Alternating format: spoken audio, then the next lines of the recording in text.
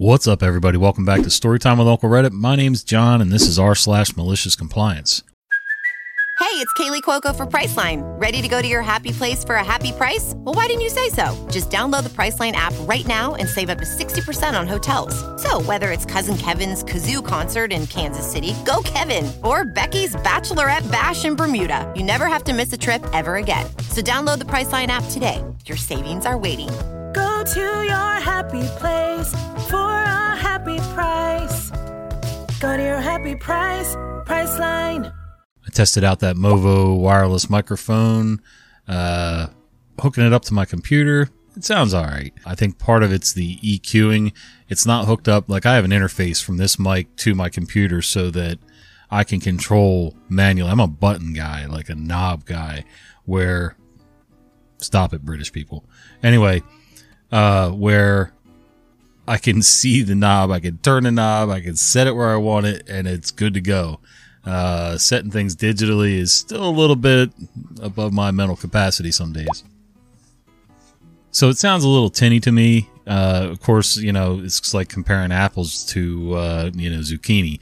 It's a different type of mic. It's a different setting. Like, this one's right up in front of me. The other one would be a lapel mic right here on my shirt. So, it's experimenting. So we're going to do a full video shoot with Cherry and Megan tonight about how we handle food for the household on the other channel. And hopefully that'll be up live tomorrow, Memorial Day.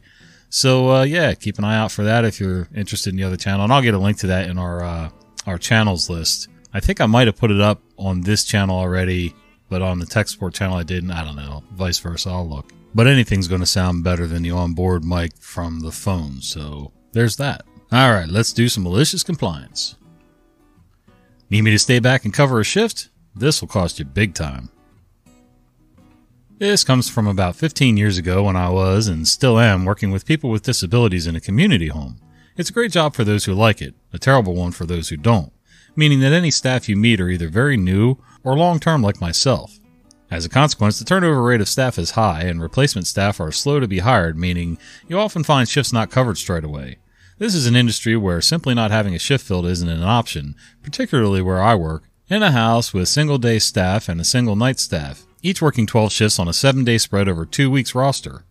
There are some strict rules regarding hours you can work, intended to avoid burnout, but more used to keep reign over time, which in our industry paid plus 70% out of your hourly rate for the first 3 hours above your 76-hour fortnightly maximum, and 100% for any time after that. You can't demand overtime, but if they require you to work longer, they can't not pay you overtime.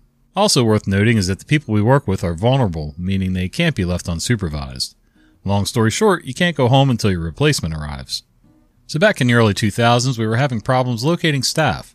Lots of people working overtime and a lot of fresh faces appearing and disappearing. The house I worked in wasn't difficult in particular for adults with intellectual disabilities, but there was no support, by which I mean the worker there had to fend for themselves. There was no supervisor in the next building. They were miles and miles away. I would frequently at this time have to stay back half an hour, waiting for staff to come replace me. I was less than happy with the way it was handled each time I called the office to tell them the night staff haven't arrived. Do you know who's booked? To which I'd get a reply, we're still looking. How late can you stay? The obvious answer was, until I'm replaced. But what I often said was, I prefer not to stay after the end of my shift, but that doesn't seem to matter now, so I'll stay here until someone comes. Each time a new face arrived, I'd give them all the information they need for the shift, introduce them, walk them through their duties, etc. This would take 20 to 30 minutes. The point being is I don't just jump ship when staff arrives to replace me. This is someone's home, and I like them, so I'm not going to leave them in the hands of someone uninformed. Cut to that weekend. My roster had me working 12-hour days, Friday, Saturday, and Sunday. Come Friday night, my replacement didn't arrive. I waited. I sent a text message to the supervisor after 15 minutes, then called after 30. Left a message, and when they eventually called back, I could tell they hadn't found a replacement. I told them I'd stay until they did. This was by that time an hour after I was meant to finish, 10 p.m. Come 11, they call and say they simply can't find a replacement. They offer a deal, and say if I stay and do the night shift, I can take the next shift off. It's pretty even, so you won't miss out, they said. Then they changed their tone and said, it's not really a request. We have no other option. Treat this as a direction. I reminded them it was a passive house, meaning you got half the hourly rate from midnight, but you could sleep in the bed provided, so I'd actually be taking a pay cut. They didn't know what else they could do, so I made a suggestion. I'd stay and do the night shift, but I wasn't going to give up my next shift. I was going to do that one as well. They agreed. It meant they didn't need to find a replacement for me in the morning, so they thought it was a good deal for them. It was, however, an even better deal for me. It took a few emails over the weekend with the union to sort out the particulars, but what happened was this. Once I couldn't leave my worksite because of a lack of replacement, I was on overtime. As this overtime was because of a direction, not voluntary, it remained in place until I went home. Because I didn't agree to drop my following day shift, my overtime continued until I ended on Saturday night. The upshot being that working 36 hours in a row resulted in the equivalent of 60 hours pay. I was the first person to, as they say, pull this stunt, and word got around that if you didn't get replaced, you were actually the person who was in a position of power. It didn't take long until the department put a little more effort into training and employing extra staff, so something like this never would happen again. Not at least to me. So growing up with a brother who is in that vulnerable population, and he's lived in and out of group homes and things like that a good portion of his life now at this point. He's 4 years older than I am. I understand a little bit of what's going on from both sides. The first part is having one staff member in a house really is not a great idea. It happened a lot. It still happens a lot. It depends on the house, I guess. It depends on your clientele, but you just never know when, let's say, they're going to make really weird or bad decisions. They're going to wake up in the middle of the night sometimes and make really weird or bad decisions. They could affect them, the other clients in the household, you as the staff member. Most of the time it's nothing violent, but, it can be pretty gross. Or at the very least emotional and traumatic for the clients in the house. So there's that. Then, a lot of these are, at least in the U.S., a lot of these homes are privately run companies who are contracted through the state. And, they do everything as cheaply as possible. They try to skirt the rules. Now, this person mentioned a union, so I'm not sure where that comes into play. If that's in the U.S. or not, I don't know. But a lot of these people really aren't covered by any kind of union, and you will be taken advantage of no matter what. Now, on the flip side of that coin is you've got staff members who took the job because they needed a job. And I get that. I've been in that position before. But then they take it out on the job, the clients, the house. I've heard tales of them throwing parties while their clients were supposed to be in their room, which they were in their room. They were definitely not allowed out while they were partying. I've heard tales of them and actually seen results of them abusing clientele because they're miserable. It's a crap job for people who don't want to be there and don't have a heart for it. And, they take it out on everybody else. So it's a crappy situation all the way around. But a lot of these private companies who will contract through the state for this, they have no idea what they're doing. They don't run things well. And they damn sure don't set up the new staff for realistic expectations, which, again, will cause them to not show up, be late, quit all of a sudden, or just, be abusive. And so, I feel for everybody in this situation for sure. I'll meet the call count, but I won't make the calls count. I worked at a call center for a collection agency for nearly 5 years. Anybody that's worked in this type of environment knows that there are all sorts of targets that are expected to be met, be they daily, monthly, or whatever. One of our targets was to make a certain number of calls per day. I believe it was 120. Naturally, though, the more contact you would make with debtors, the less time there was to make other calls. It's usually not an issue, but some days you might make significantly more contact than others, and sometimes your call count might be like 2/3 of what it should be. We would get regular updates on the call count, and our manager would let us know if we were on track, and at the end of the day would give you the final results.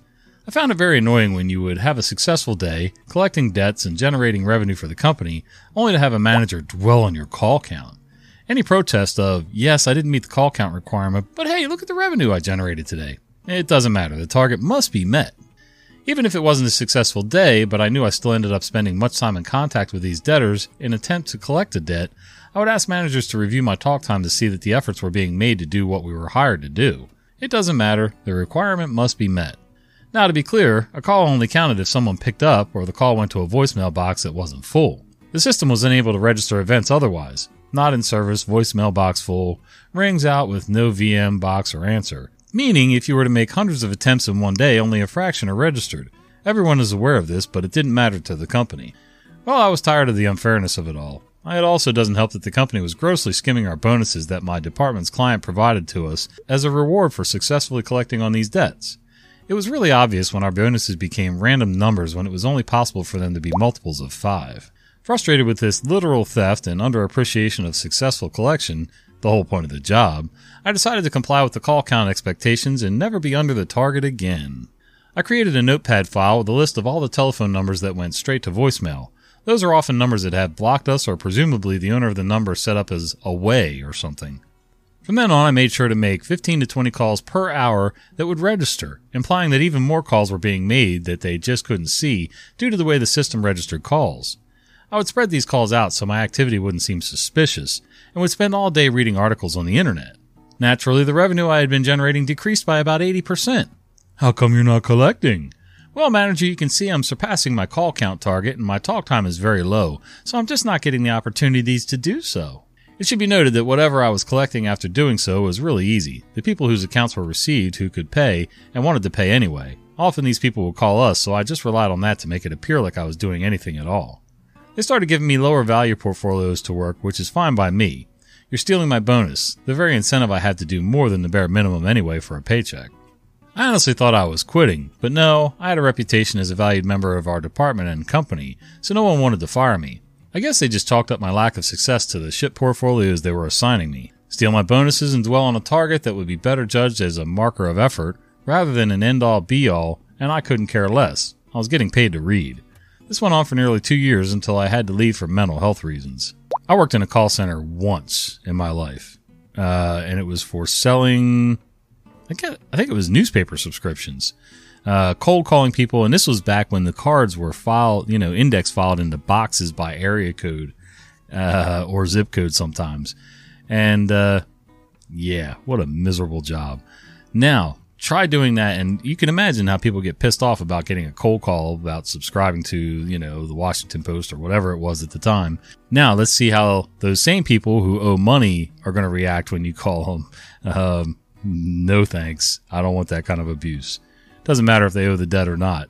When you start harassing them and things like that, it doesn't get any better. It gets uglier. And yet another company like the one in the last story who is taking advantage of their employees and the situation and just being pretty much garbage human beings. I'd say a garbage company, but it's human beings that run it, so they make the decisions and it's all about them. You don't want to wait in the ED? If you insist.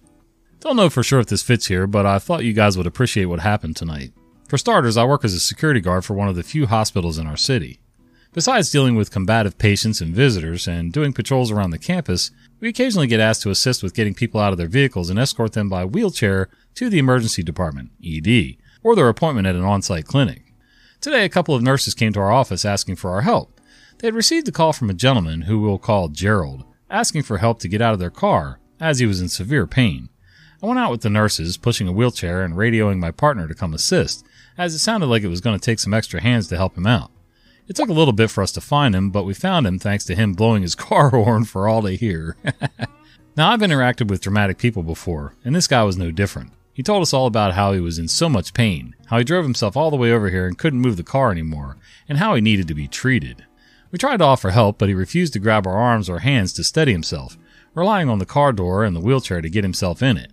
Once he got himself settled, he asked me to move the vehicle to a better parking spot. After all, he had handicap stickers and he needed the space to get in when he finished his visit here. So I obliged, feeling a little bit odd about the whole situation, and moved his car to a handicap spot near the emergency department entrance. Gerald got checked in at the ED and we were done with the situation. At least that's what I thought. Boy, were we wrong. Not even 20 minutes later, I get told that this guy wanted to leave and wanted us to take him back to his car. Apparently, he started complaining and moaning about how the wait time was too long. Keep in mind that there were people in the waiting room who had been there for hours.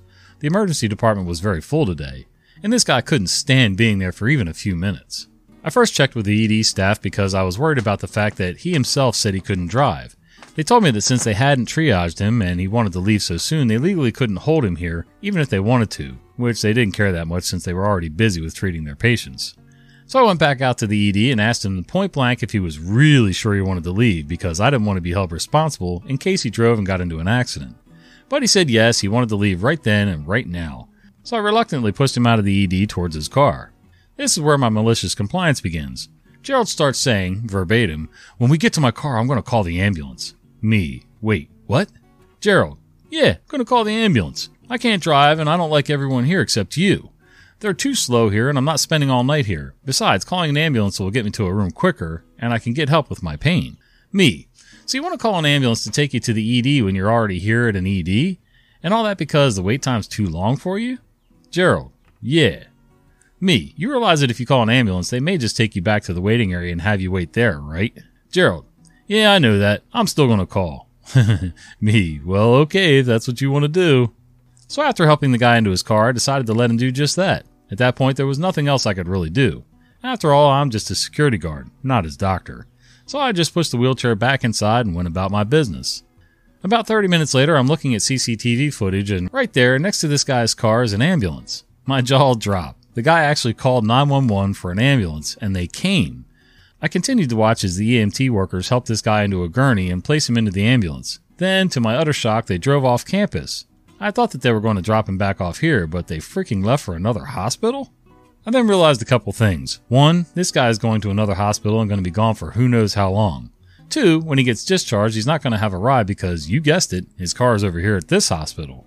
Plus, our policy is that if a car is parked in our lot for a few days and we've confirmed that the owner is not here, we have to call the police and report an abandoned vehicle. So this guy is now getting additional costs added to his medical expenses because he took the ambulance, possibly to have to wait even more in the ED of another hospital before being seen, and may rack up some fines for abandoning his car depending on how long he's there, all because he didn't want to wait in the ED with everyone else.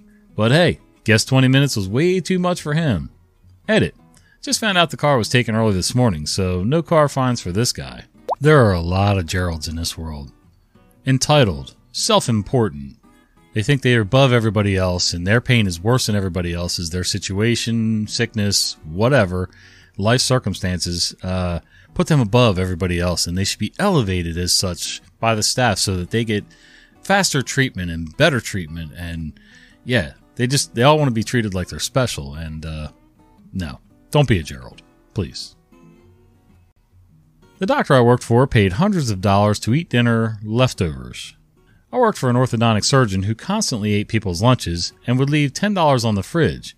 He really loved leftover home-cooked meals.